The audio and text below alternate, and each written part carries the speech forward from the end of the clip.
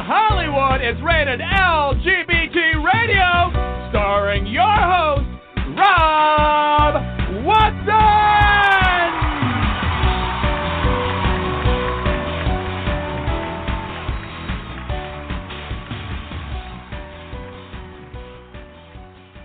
Welcome, welcome, welcome. You are listening to Rated LGBT Radio, and I'm your host, Rob Watson. And today we are doing something we like to do a lot, which is new projects come out musically, filmically, theatrically. We've had photographers on, we've had violinists on, we've had poets on, but all these different aesthetic expressions are extremely exciting. And oftentimes, the films and the productions that we feature are seen as niche players, etc. Today we are going to be talking about a really exciting new film. It is premiering on HBO Max and HBO Latino, and it is a film called Lupe. It is a beautifully shot film, incredibly acted, simple, quiet, but deep and profound. Our guests today are going to include the lead actor, Rafael Albarrán, and the executive producer, Kerry Michelle O'Brien, who are going to talk about the creation of this film. It was a darling in the film festival set, and HBO Latino recently purchased it and is making it available on both that platform and on HBO Max. So exciting things happening there. Before we get to our guests who are waiting on deck, I do want to bring on my esteemed colleague and co-host, Brody Levesque. Brody, welcome to the show. Hey, Rob. Good afternoon, and good morning, or good day to our listeners around the globe. We appreciate you very, very much. Thanks for joining us. It's been another rather hectic week. I wanted to make a footnote. Earlier today in Washington, the Equality Act was reintroduced in the U.S. House of Representatives. This is a major push forward, not only by Democrats on the Hill, but also the Biden-Harris administration, which is intent on seeing this particular piece of legislation pass. Unfortunately, while it will pass the U.S. House, it doesn't look as though it's going to make it through the U.S. Senate. Yesterday, Utah Senator Mitt Romney, who was one of the votes that the proponents and sponsors of the bill were hoping to sign on to help its passage, indicated that he would not support the legislation as it did not contain a so-called religious liberty clause.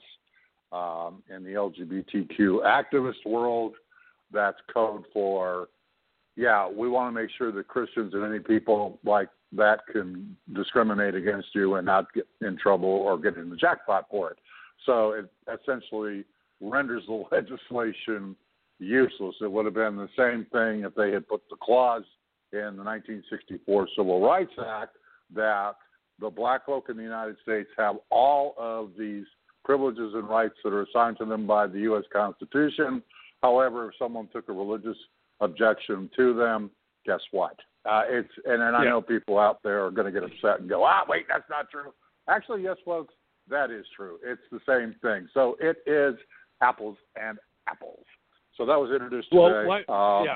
Why are people surprised that Romney would go that direction? I mean, I think people are deluded by the fact that just because Romney stood up against Trump, that suddenly he was different from the Romney who ran originally, who was completely anti-marriage equality and fought that in Massachusetts, and he's never been a flag-waving LGBT advocate. I don't know. I mean, it's kind of one of these situations where when you talk to these people, they think that they're going to get some sort of moderate form off of them. At the end of the day, Romney has never really changed his position at all when it comes down to LGBTQ equality. So, when they get all sorts of upset, it's like, really, guys? You're not, paying attention to this guy's track record at all? Seriously? Yeah, so I don't know, Rob. I at the end of the day, the biggest thing here is that there's a larger issue that goes beyond the Equality Act. And the issue, very simply put, is this. If Schumer and the Democratic majority of the United States Senate does not end the Senate filibuster once and for all, the Biden administration is going to be in the exact same position that the Obama-Biden administration was in for its second 4 years. There's going to get nothing done. This idea that you're going to be able to reach across the aisle and work with these Republicans is fantasy land. It's not going to happen. It's going to have to be, and of course the president is very much opposed to this. Biden, who served 35, I believe, years in the United States Senate, is opposed. This idea that this archaic Senate rule, which isn't even written into the U.S. Constitution, is a good thing. And at the end of the day, it's actually proven to be the vehicle by which there's more tyranny involved with the one-party majority than there would be any other way. And they're just simply going to have to basically put on their big boy pants and get rid of the filibuster and then pass some legislation that's desperately needed, including the Equality Act. At the end of the day, one of the major reasons this is so critically important is we've got 17 separate pieces of legislation right now floating across the United States that are targeting trans kids between the ages of 14 to 24 that are involved in sports, principally targeted at trans girls. Okay? Every single one. We are trying to keep sports pure, okay, for women and girls sports, and we can't do that if we have biological males participating. It's the same old transphobic argument. And right now, that's the latest battle that the right has decided to go after. It's low-hanging fruit legally as far as they're concerned. So they're pushing this legislation. They're pushing this in court. And once again, now if the Equality Act gets passed, not only does it nullify, but it mitigates these arguments in a lot of these lawsuits. But, this is just yet another real-world example of just kind of I don't even know what to call it anymore. I've just, after covering this for the last 12 years that I've been, involved with queer media in addition to my day job of mainstream media, and even in mainstream media, I just, it's nuts. It's absolutely nuts. You're never going to see parity and equity when it comes down to the Christian right. It's just never going to happen. Barry Goldwater, senior United States Senator from Arizona, warned years ago, we're talking 50-plus years ago, what would happen to the American Republican Party and, more importantly, American politics if the Christian right got in the middle of public policy. He basically said, you can't reason with these people. They're going to die on the hill of their religion, and they don't care. And that's exactly what has happened. It's happened with women's reproductive rights. It's happened with our rights. It's happened now with in terms of the trans rights. It's a never-ending, unceasing battle. I said, now again, to be fair, I'm not an American. I'm a Canadian, and my country and other countries, have a much better way of boxing religion in so that it doesn't become a pain in the ass. Unfortunately, you all don't have that because your First Amendment guarantees their ability to be a pain in the ass. And until such time that there's real equity or somebody steps on them and keeps them out of public policy, this is going to be an ongoing issue. You know, it transfers from one to the other to the other.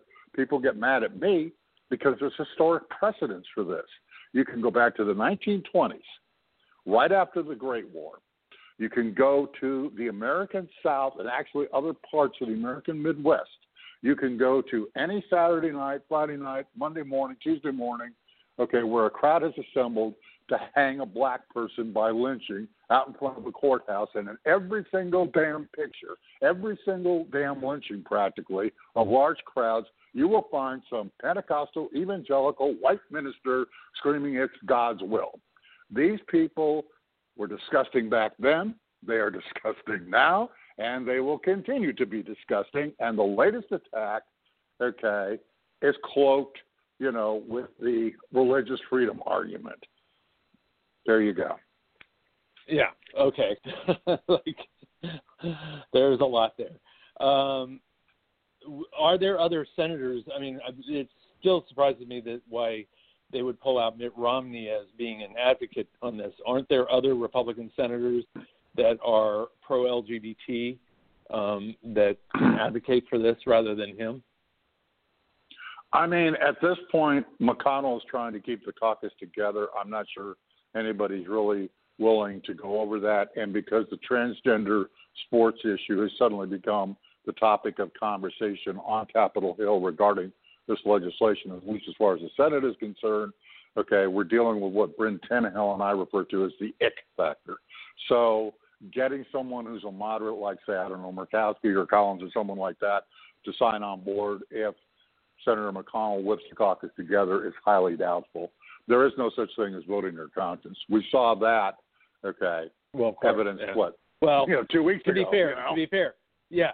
But, well, to be fair, we did see that, but we also saw 7 senators that stood up, you know, and did exactly that. So, I mean, it's certainly not the majority, but, you know, it's there. So I'm not quite certain that's dead. And just to point out, the religious freedom argument early on in the United States, the real guardianship was to keep separation of church and state. And what has happened in the last few years is reinterpretation of things that are not really correct. And it's standing up to make sure that things are appropriately interpreted. Religious freedom does not mean the imposition of one religious philosophy on everybody else. That isn't what it means, and the Supreme Court has stood up against that for years to make sure it didn't mean that. But that's the influence that we have to fight against. I want to shift gears a little bit. Yeah, I want to shift gears a little bit because we are talking about today LGBT films and you know, their impact. One that is also making a stir on the landscape is It's a Sin out of the UK. What have you heard and your thoughts on that? Honestly, I have heard nothing because I have been so wrapped up in the political sphere that you've got me on that one. So I will need to be educated in a primer on that particular film. Okay. Well, I haven't seen it yet. It is both being heralded for, you know, first of all, just the subject matter itself, because there is a dearth of material around the 80s and the AIDS experience. You know, and the ones that have been produced have been primarily out of New York because of Normal Heart and, you know, the impact through Broadway and theater productions that have depicted it. Right. You know, It's a Sin covers the UK and kind of the experience of some of the young people there. It's produced by the same person who did Queer as Folk. It is getting some backlash from different angles. Some which I think are valid, some I think are a little bit purist from the kind of the cancer culture retrospective of looking through the lens of today versus looking at the true experience then. I lived through the AIDS epidemic from the Los Angeles perspective, and I have to honestly say I have not seen that experience and that community represented at all in any of these productions. And I guess I'm becoming more aware of how each geography and each landscape and each community really experienced it a little bit differently. And, the nuances of each one are not necessarily depicted by one or the other. Anyway, I'm just hopeful that those stories from the Los Angeles perspective also get told eventually. Yeah. Yeah. But today we are talking about a very unique film, very unique perspectives. The film is Lupe, and what I'd like to do right now is bring on our guests because I can't wait to hear their perspective being on the inside of this incredible film. Welcome, folks. Hi, how are you? Great. Who are we speaking to today? Hi, this is Rafael Albarrán. I had the honor to play Lupe and the lead role of this movie that I cannot wait for everyone to watch. Rafael, you are incredible in it. Oh, thank you. Go ahead. Thank you so much. I appreciate that a lot. Sorry, I had the fan base right there. Is that Kerry? Yeah, you've got the executive producer. Yeah, this is Kerry Michelle, executive producer. Hi, Kerry. And kudos to you as well. I'm so thrilled and impressed and moved by the film, which obviously has your vision and your heart and soul all over it. Rafael was a little more front and center, being the lead and the star of it, obviously. So, but it is something that everyone should see. It is beautifully shot. The acting is impeccable. The story is riveting. And I have to tell you, and I'm not going to give it away, but the last minute of the film had me absolutely in tears. So, thank you so much. I appreciate that. So, yeah, it makes me cry every time too. So, it's just so poetically tied together, in my opinion. It is just an incredibly beautiful work, and I just found the very last part of it so huge and impactful. I will compare it to the very last moments of the film Call Me by Your Name, where the lead character looks in the camera at the end of that film, and for whatever reason, the entirety of the film seems to come together in that last instant. And I felt that. That's amazing. At the end That's amazing. of Lupe. I am just missing the Academy Award nomination, but other than that, I am there with you. Well, yet. I mean, you're not out of the running, are you?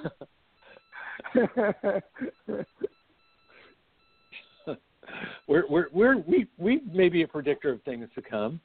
So, Kerry Michelle, tell us how the film came about, how you got involved. I mean, it was the original script was written by André and Charles, and how did it come into being?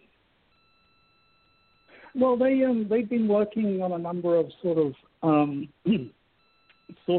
theatre and improv groups, and sort of wanted to produce this piece. They were working with Celia, who actually appears opposite Rafael in the film, and they sort of worked it through and knew kind of what the story they wanted to tell was. I came to the party quite late. I'm actually famous for post-production and editing, and their amazing editor, Sharon, came to me in, I think it was August 2017, when she was doing a rough cut of the film, to ask for my input. And she said, Kerry, I've seen you on the forums. I was a late transitioner. I came out as transgender at the age of 48 in 2017. And just a couple of months after I'd completely committed commercial suicide with my work, Sharon reaches out to me, shows me this piece, and she said, I want some notes. I appreciate your input. Well, she calls me up and calls me out on it 3 days later. She says, Kerry, where are your notes? And I said, well, you can have your notes when I stop crying. And it's just, even in its rough cut state, we could see what an amazing piece of work the boys had done, and Rafael's acting was just unbelievable. It just spoke volumes off the screen. And also the fact that, I was a late transitioner. I've been living in the closet for way too many years. And then to see someone coming out and be so bold and seeing that reflected on the screen, how could I not be involved and bring it across the finish line? Yeah, no, absolutely. What, in that experience for you, because I can see how that film would speak to your soul on so many levels. What did it mean to you? Can you elaborate more on what you saw as you were experiencing it?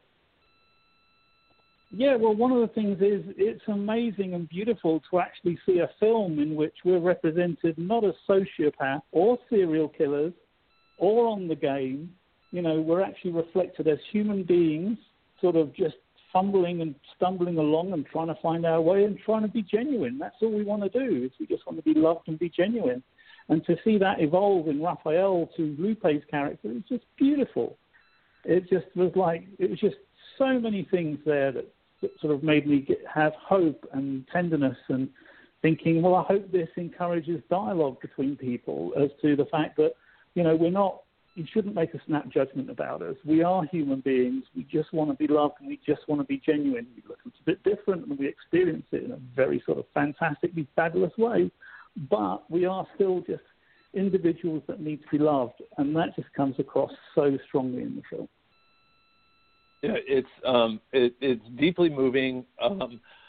Rafael, I actually fan tongue-tied with you, because it just you're so beautiful in the film. Just the depths of the look of in your eyes throughout. It's you're raw in it. You're a writer as well, and I know a lot of the dialogue in the film was your own. How did your writing mind and your acting mind come together, and how is this film presented to you at the outset that made you want to do it? I think I've asked 5 questions in there at once. I think I can do this. First of all, thank you so much for being so flattering with my work and with the film. I really think it's very special, and it definitely has been special for all of us involved in it.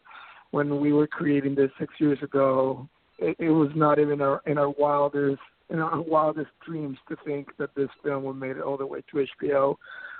This was like a film, we made it with the less resources you can imagine.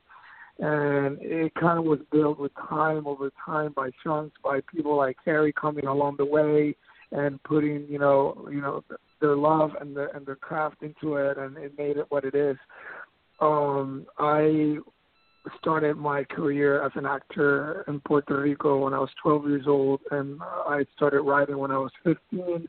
I went to school for journalism and literature, and then went to do my master's in acting and playwriting. And I feel like my journey in my life kind of prepared me for this project. But what I was not prepared was to what I was about to discover of myself.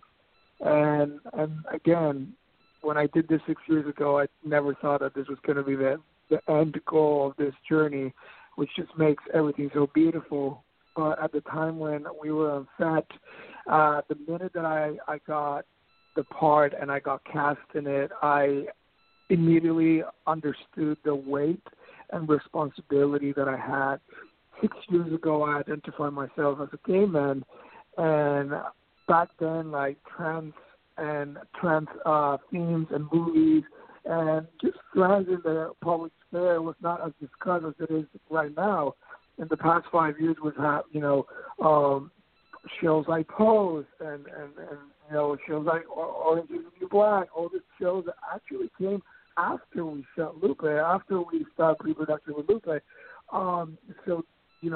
Back then, even like I was like, this is huge, this is big. I have a huge responsibility, and I honestly, as soon as I started doing research for the role, I started to realize how ignorant I was in the themes of trans and all the topics that embark the trans umbrella. And the more I read and the more I learned and the more I researched, the more I realized that, how important this was. And I feel like a lot of people have asked me through the last couple of weeks that I've been doing interviews, like, was that you? Like, it was just so real. Like, was that you? And I feel like there's a little bit of me in there because I feel like as a gay man in this patriarchal society that we all live, we as men, we barely have opportunities to explore our femininity. We all get trapped in this toxic masculinity and these expectations of what being a man is. And all of a sudden, here I am, going on a journey on a movie in which a character is in a journey to discover his femininity and her femininity and how her femininity looks like and how her femininity feels like. And I feel like that exploration that was part already of the script, I feel like I took a little bit of ownership on that, and I started making it part of my own personal exploration. And to the point that now, 6 years after this process, I don't even consider myself anymore, or I don't refer myself as a gay man. I am a non-binary human. I've changed my pronouns. Like now I use he and she and they. And all that process started with the discovery of myself through this character. And again, this is the last thing I did. 6 years ago, this was my last project as an actor. And immediately after this project, I started developing and involving myself into my writing. And I've been writing ever since. So for me, it's really full circle, very crazy, almost like dreamlike, that after I decided to quit and stop acting, 6 years later, all of a sudden this film emerged the way it has done. And I'm very excited, and I cannot wait for the world to see it. And thank you so much for all your questions. Oh no! I'm not sure the question was framed that well, but you answered it beautifully. And I hope you do more acting. It's like that would be tragic if that was your very last acting. And I'm sure your writing is funny that profound. Again, it's so funny, how everything has worked out. Because again, this was my last project as an actor, and for 2 years after I made this film, I tried to audition, and I would never get the role because I didn't look Latino enough, or I didn't look rough enough, or I didn't look darker enough. And I would always be getting this very frustration experiences from casting directors and casting experiences. And I decided to stop that. I was like, I'm going to stop this, and I'm going to write. And I'm going to write things that I want to be in it, and I'm going to write my own things. And again, before I even knew that our movie Lupe was going to be on HBO, I wrote a movie for myself. And the entire movie is around, again, similar to Lupe, that she's finding her womanhood and her femininity and what is her woman. The movie that I wrote is how do you present yourself as a non-binary human in this, again, toxic masculinity society and culture that we live in. So she has a movie already written, so she's looking for producers, anyone that's available, and she's ready to act. Right. Well, yeah, it's just, it's like your performance in this, just, even in the moments of silence in this film, it's like you just exude it. And obviously the fact that it was stirring up your own experience, and you were very unguarded about letting that show, and it was really beautiful. Now the scenes with you and Celia were unscripted, and Celia is a transgender artist who plays a key role of Lana in the film, and Lana is kind of almost like the Greek chorus. I mean, she's sort of like the angel on the side guiding the main character through, to the point that the name that I aspire to. Yeah, what I wanted to ask you was, what was that like in those scenes where you both showed up and the dialogue and everything came out of you individually? Well, as soon as I met her on our first day of shooting, and she was incredibly nervous, and I also was nervous, but she came to me and immediately was completely transparent and very vulnerable with me, and she told me that she was an actress and that she was very nervous. And I knew that like part of the script and the story was inspired and it was helped being built by her. And she was very much a part of the process of the creation of the script. So I immediately told her, like, you might not be an actress, but you're a brave woman, and we're about to tell stories about brave women. So we're just gonna be brave together. And that bonding that happened right before actually going on set really relaxed us, and like it really felt like if we have been friends forever. There was like that blind, honest trust that I feel is very palpable in the film. And because of that trust, André and Charles, the directors, trust in us to just kind of like take the movie wherever we wanted it to, which is, very bravely also from creators to just like give out the power in a way, and give out the direction of the movie could have gone in many, many ways, and they just trust us. So I feel like there was a lot of trust around the process, and it came down to all of us, every single person that was on that set, truly realizing how important was the story that we were telling.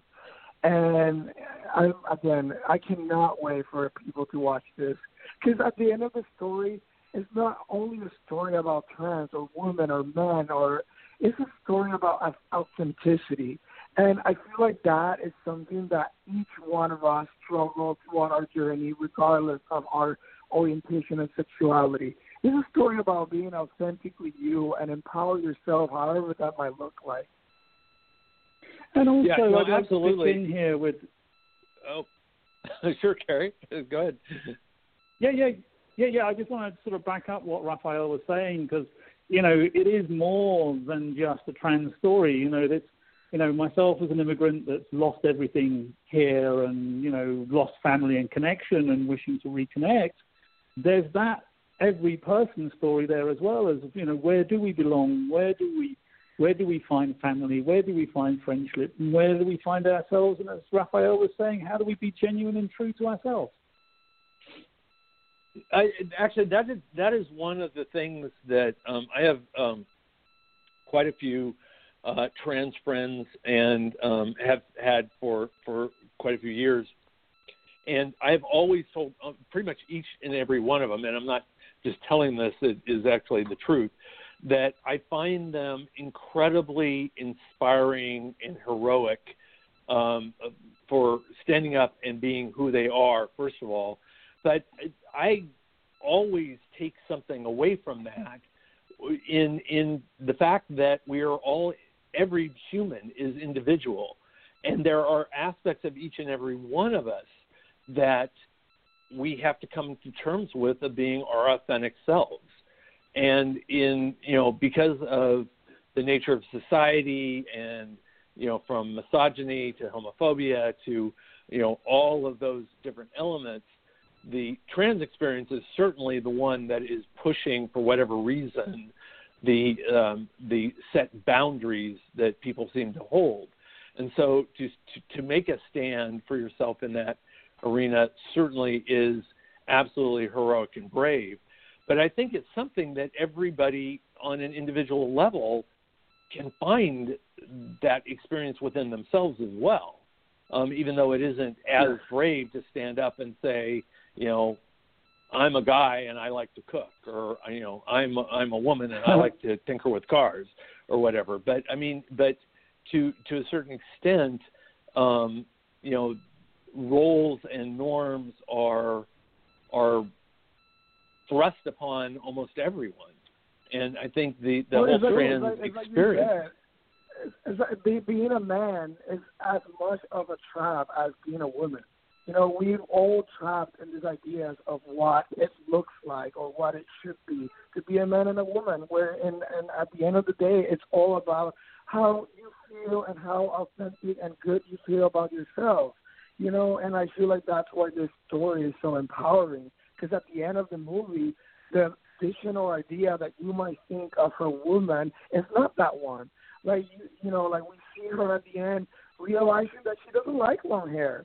She doesn't like wigs. And that doesn't make her a woman. And I feel like that, like a lot of women also that have the film that, that they're, straight orientation women that, they see themselves as straight, they've been like, oh my God, like the movie like speaks so much to me, because I also like have this conflict with femininity and womanhood, and again, I cannot speak more about the universality of this film. Yeah, and I'd like to pitch in here again, if I may. Go for it. Sure. So So for me, I too was on a journey that I saw reflected back in the evolution of this film, going on from what Rafael was saying. I used to be obsessed with passing, and the fact that I don't pass used to really upset me.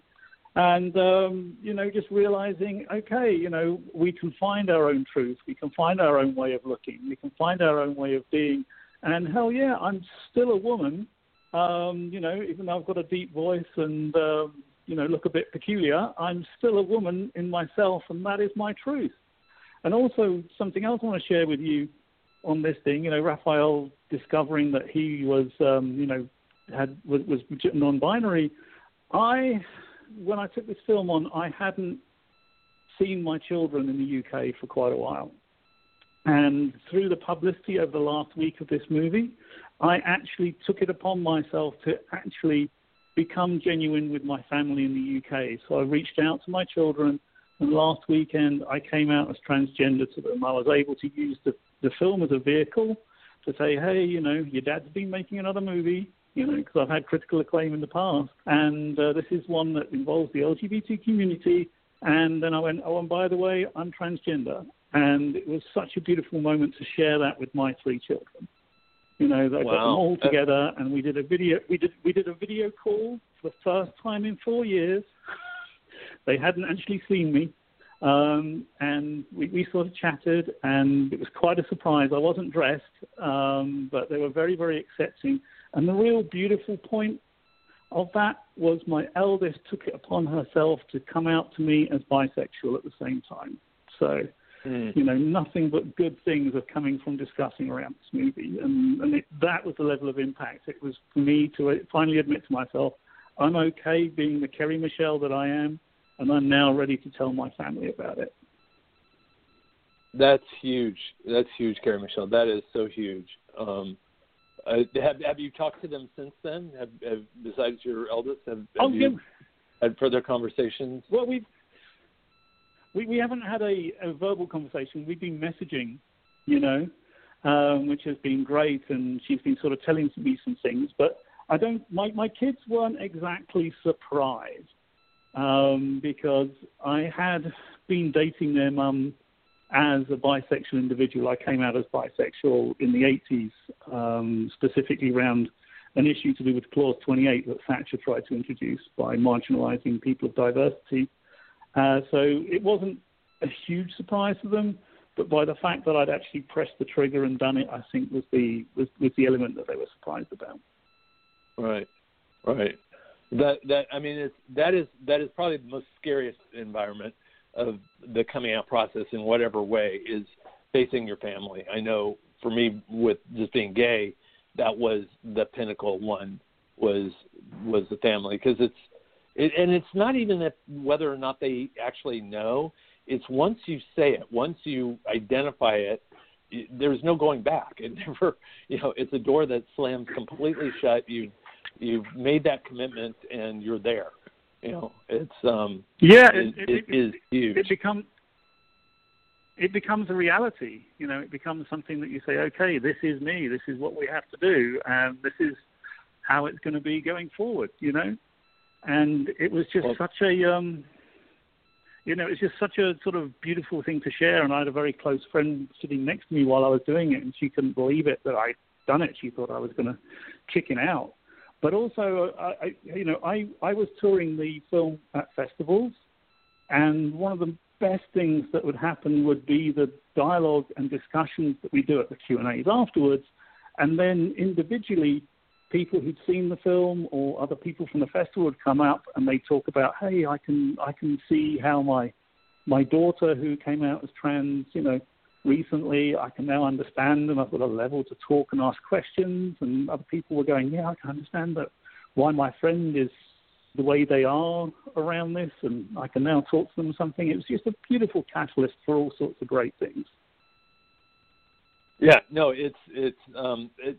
that's the thing. It is. I think when people get past the prejudicial notions around it, and there are some attitudes in society that are absolutely bizarre, and I think they go deep into what Rafael was talking about toxic masculinity and the deep-seated homophobia that is part of that. But in its pure form, the transgender experience is a human experience. I mean, it is about evolvement. It's about personal evolvement, and we all have a journey to discover ourselves. That's why we need more stories like this. We need so much more stories like this. There aren't enough. And I heard you talking before we got into the conversation, about this new HBO show, and in London. I saw the first 2 episodes, by the way, and this constant cancel culture that I am so sick with. It's such poison within our own community. We already have enough with the world being rough on us, and we're the first ones to bring each other down. We need to seriously stop canceling each other and supporting each other as much as we can. Look, you can watch the movie, you can watch the TV show, you can watch whatever. If they make something that is for a community, watch it. You can decide to hate on later. Right. You can decide to criticize it later. You can decide to never see it again later. But we have to support each other. We have to. We have enough with others, coming for us. We cannot come and cancel each other. You know what I mean? Yeah, which is why I wanted to be involved with this project, is because it was such a positive thing. It was, there's no sort of judgment in there. There's no sort of putting of people down. It's whereas I've lived in San Francisco and I've lived in West Hollywood, and the level of peer judgment is unbelievable. But I'm like, sorry? Yeah, no, I was just going to say, I think part of that is generational, because I'm coming from the past where in the 80s, as a young man and having friends die, and this was I was under the auspices of the Reagan administration. That was the conventional thought of the day was that administration and society underneath it. And we, as being gay people and, anything that came out that was not outright hostile and outright condemning was embraced. I mean, it's like it wasn't, we didn't have this fine-tuned comb of acceptability that, a lot of people have now. And I think it is from people who have grown up where we've won rights and we've won different awarenesses, and it's a little bit unforgiving, in terms of anything that is perceived by one person or another of things that are flawed. And it's I think, to Rafael's point, we need more. We need more works, because oh my God, then, so much then more. So much more. Good. Yeah, and we need stories that focus, just on the human condition, which reflects us. Doesn't necessarily make us the point and center of attention, but we need something that just sort of illustrates our lives and illustrates that how humanizing we can be. Because I was just so fed up with transgender individuals like me being seen as kiddie fiddlers or psychopaths. And right. I get a lot of that judgment still. I can tell you, growing up as a bisexual gay man in the 80s was a hell of a lot easier than being a transgender individual in the year 2010. It was absolutely. Brody, you had and it's like Yeah, let me jump Sorry? in. I had the two guests are like, oh wait, there's another person here. First of all, congratulations. Hi. Congratulations on the film. Rafael, hola. Rafael, qué bueno, qué muy bueno. Okay. Thank you. Rafael, in the last year, we've seen the deaths of at least 15 transgender women in Puerto Rico. We have seen, they've been murdered, most of them. We've seen a horrific uptick in spike of anti-trans animus, particularly in the Latino communities. I'm the editor of the Los Angeles Blade newspaper. My reporters and I have been covering this for actually a while now. One of the things that I wanted to ask you, given the culture, not only where you're from in Puerto Rico, but in Cuba and some of the other places in Central America, especially in, say, places like Nicaragua and San Salvador, places like Honduras, Costa Rica, do we see this film sending a really stronger message to that community? Because I don't think even a lot of people are aware of just how much of a marginalization battle it really is within the Latino community. It's so strong in the Latino community because, again, if you think the white male cis guy is trapped in masculinity, the Latino man, it's literally locked in his grandmother's closet under 5 keys. So it goes down to that, that idea of what makes you a man, and what is desirable. When in reality, sexuality is very, very fluid. We are many things, and as soon as we define ourselves as something, we prevent ourselves from freely exploring whatever else comes natural to ourselves. And this comes through, education, right? So Latinos communities and Latinos countries, the level of education is, even worse than here in America. So the problem is even harsher.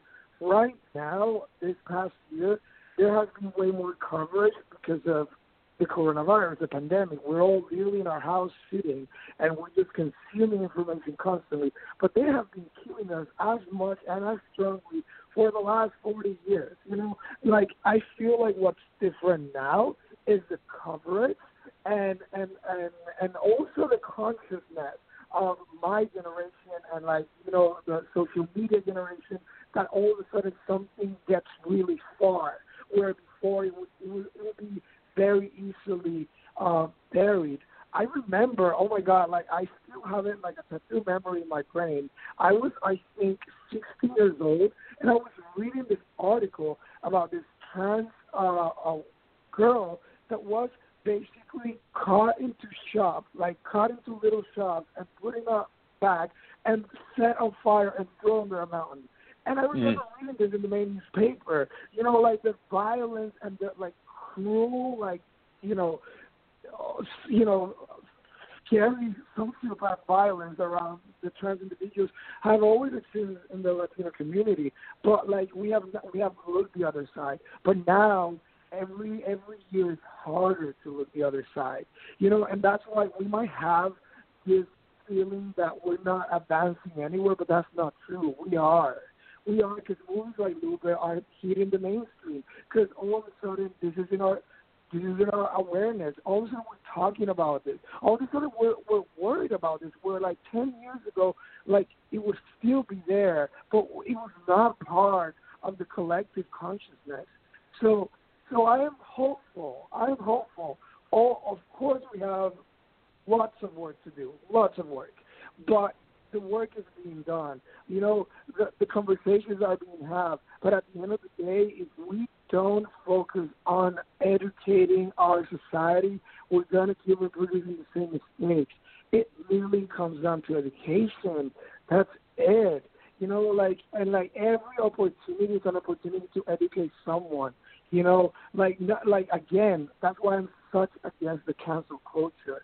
You know, it's so easy to, like, cancel someone and discard them, but it's so much harder and rewarding to, like, sit down and have that conversation. And all of a sudden, that person might not change right there in front of you, but that person has that with you. And that person will remember the way that you make them feel and that compassion that you show them.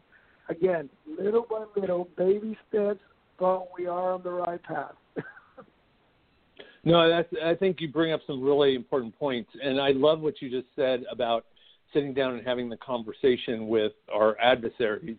My writing in the past as a columnist was exactly doing that, was open letters to people who were essentially bigots and against the LGBTQ community, but the articles were basically a dialogue with them of reason and having a conversation. And the reason to have the conversation wasn't just to try to influence them and change them, but because people are listening. People listen from both sides. Yeah. And in that conversation, you are influencing people who are seeing their point and seeing your point. And it is through education. It's through constant education, and having people understand. And part of I think the magic of a film like Lupe is that you told the story of an individual's experience, and we get to know and love this person. And by understanding them and loving them, we start to get what the issues are, and we get, the nuance of rather than seeing some intellectual argument and some discussion. That's the power of theater, and that's the power of film. You know, we get that opportunity to, like, be shot and just listen and just consume the story, and then later, like, process it however we will process it. But I cannot stress enough. There's not enough stories. There's not enough Latino stories. There's not enough queer stories. There's not enough trans stories. Like, we Latinos right now we have become the biggest minority in the United States. We have not even 1%, like, of stories in the media or representation in the media or in the movies. You know, like the Oscars and all these awards ceremonies that, like, grandiose, the white supremacy year after year after year. Like, it's just like, these things are important, and they can make a difference by just acknowledging us. There's nothing more powerful than let another person feel seen. And for the last, 100 years of the Academy, they still haven't been able to make our community feel seen. Like, there's so much talented Latino actors, Latino storytellers, and, like, there's not enough. There's not enough, and there's no excuses. Because, like, there's always the excuse of, like, oh, I don't know if that's going to be profitable. Like, oh, I don't know if it's going to be, like, but how many white, cisgender, like, Tom Cruise movie have been flopped? Right, exactly. Exactly. Yeah, you can point to a bigger white cisgender flop than in a Latino one. Absolutely. Like we're here and we're hungry, and again, that process of educating the community starts with the art. That's what artists have been doing since the Greeks. We're the mirror to society, but if we don't have the representation, if they don't put us in the streaming services, if they don't show our voices, how are we going to get to that person that is full of fear and is full of this, again, toxic masculinity that has been educated to him? It's like all this process of relearning that has to happen, but it's not going to happen by itself. No, absolutely. I want to put in here for our listeners so that they know when and where to find this. Lupe is premiering on Friday, February 26th, 8 p.m. Eastern Time, and I guess 8 p.m. Pacific Time as well, on HBO Latino and available for streaming on HBO Max. Kerry Michelle, are there any other piece of information where people can get more information or locations they can get more information we should make them aware of?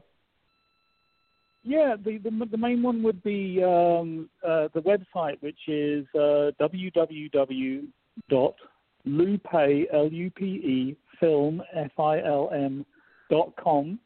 You can go and view the trailer there, and you can see the awards that we've won, and you can also contact us and get in touch with us through that site. Perfect. Well, guys, thank you so much for both of you joining us today. You're fabulous. Again, I love the film, and I'm going to carry that around with me, in my heart and soul for a while. We have literally 2 minutes left. What have we not asked that we should have? What you should ask is it a fabulous movie? And the answer is hell yes. Is it good, honest family entertainment? Hell yes, it is. Is it beautiful? And is everybody in it beautiful? Hell, they are. Oh, good. Well, I hope I had made that clear. But I didn't form it as a question. You're right. Because to me, it wasn't a question. It was already answered. But no, folks, you need to go. You need to see this. You need to stream it. It's a good reason to sign up for HBO Max if you don't already have it. It's impactful. It's beautiful. And last little tidbit, the name of the film wasn't on the film until Rafael named it in a scene in the movie, which I think is fascinating in itself. It was an improvised scene. I remember like it was yesterday. Like, André comes to me and he's like, okay, so like we're gonna add a scene. This is not on the screen. You're gonna be in the toilet. Lana's gonna be in the tub, and you have to come out with your name. And I'm like, okay, great. Again, all the research thank you came to play. Yeah. Thank you for that. Thank you for the film. Thank you for everything you both do. And I'm anxious to see what you both come up with in future projects, because I know it's going to be phenomenal. I want to thank Brody as my co-host here and everything he does. And I want to thank our listeners. We will be back again next week with another exciting, wonderful topic. I have no idea what it is, but I know it will be great. And we look forward to you joining us then as well. With that, thank you for listening to Rated LGBT Radio. You've been listening to Rated LGBT Radio.